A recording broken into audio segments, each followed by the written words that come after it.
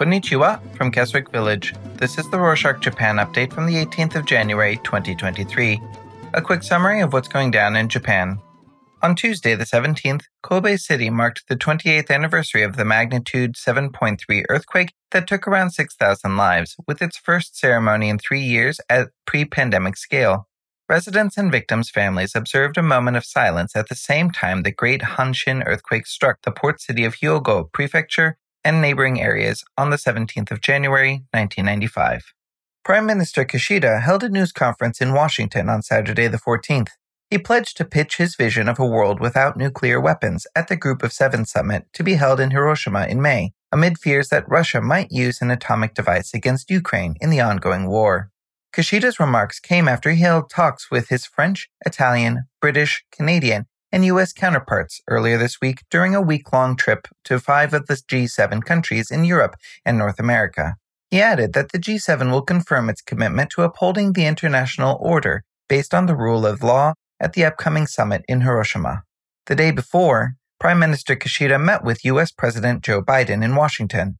The two leaders agreed that Japan and the United States will deepen security ties and join hands to secure semiconductor supply chains to counter China's economic clout in the region. They also agreed to develop Japan's defensive capabilities, reaffirming the importance of peace and stability across the Taiwan Strait. In December, Japan decided to almost double its defense spending over the next 5 years and to acquire enemy-based strike capabilities to deter attacks on its territory in the face of growing military threats from its neighbors such as China. Speaking of neighbors, senior Japanese and South Korean diplomats discussed on Monday the 16th a recent suggestion by Seoul to resolve a long-standing wartime labor issue. Seo Min-jung, Director General of the South Korean Foreign Ministry's Asian and Pacific Affairs Bureau, explained the plan to her Japanese counterpart, Takahiro Funakoshi, at their meeting in Tokyo. They discussed the idea of considering a proposal for a South Korean foundation to compensate lawsuit plaintiffs instead of 2 Japanese corporate defendants over alleged forced labor during Japan's colonial rule.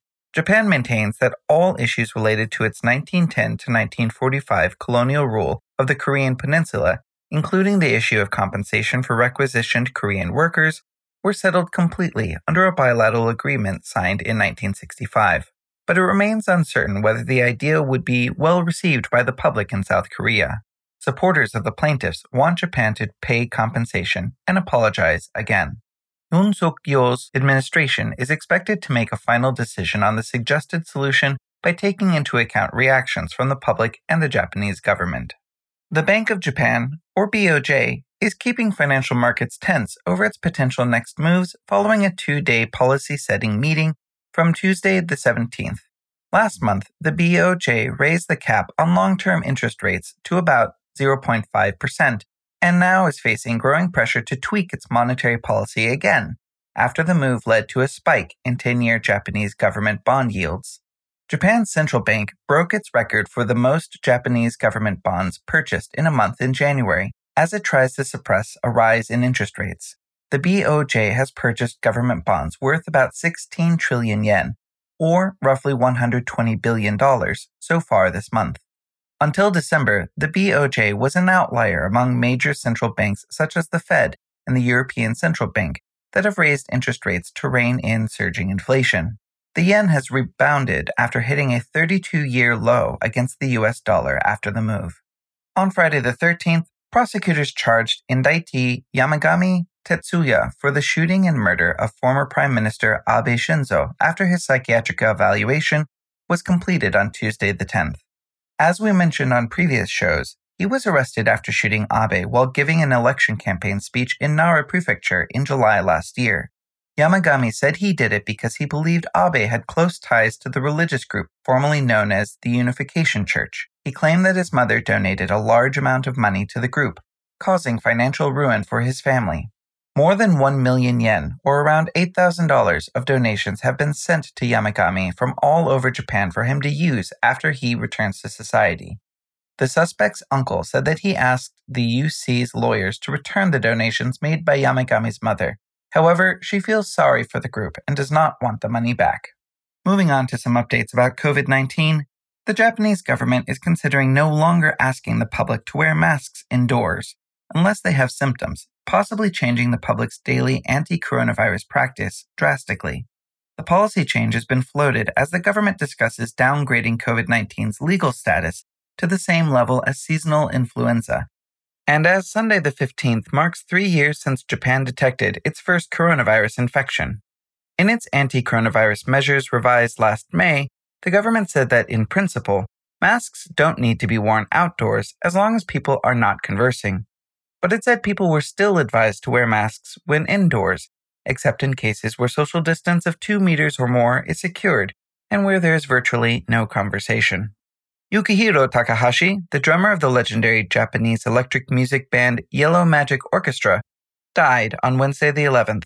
Takahashi was known as the composer of Raidin, one of the most popular tracks of YMO, the trailblazing band he formed in 1978 with Ryuichi Sakamoto, world-renowned musician and composer, and Haruomi Hosono. The trio's performances, including tracks such as Technopolis, were well received in the United States and Europe. As the government strives to achieve its goals of wasting no plastics by 2035 through reuse, recycling, and other methods, Japanese companies are turning to digital visualization of recycling information to encourage people to reduce plastic waste. A Japanese textile manufacturer has worked with other organizations to create a mechanism to collect unusable fishing nets from ports to be recycled into serving trays and other items. When the QR code on the recycled trays is scanned by smartphones, they show which ports the recycled nets came from and the proportion of materials that make up the products.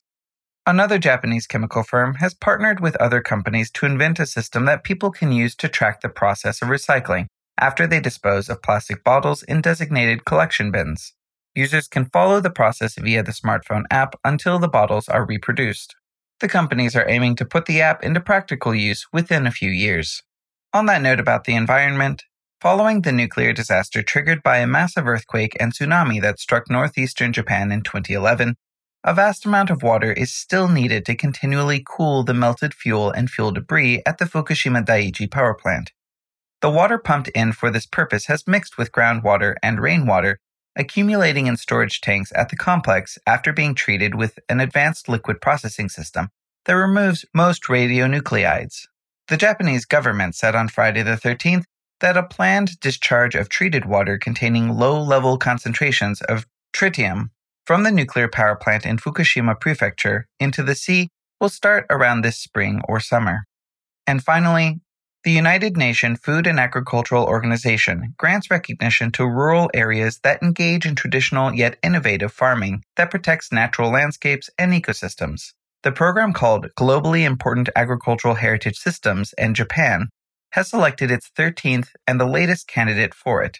The region in Wakayama Prefecture has been producing a type of citrus called Unshu Mikan since the early 17th century, where farmers piled up stones on mountain slopes to create steps that host large citrus groves. And that's it for this week. Thanks for joining us. You can support us by subscribing to our show. This way, you'll never miss an episode. Let us know your thoughts and ideas by emailing us at podcast@rorschach.com. Mata ne!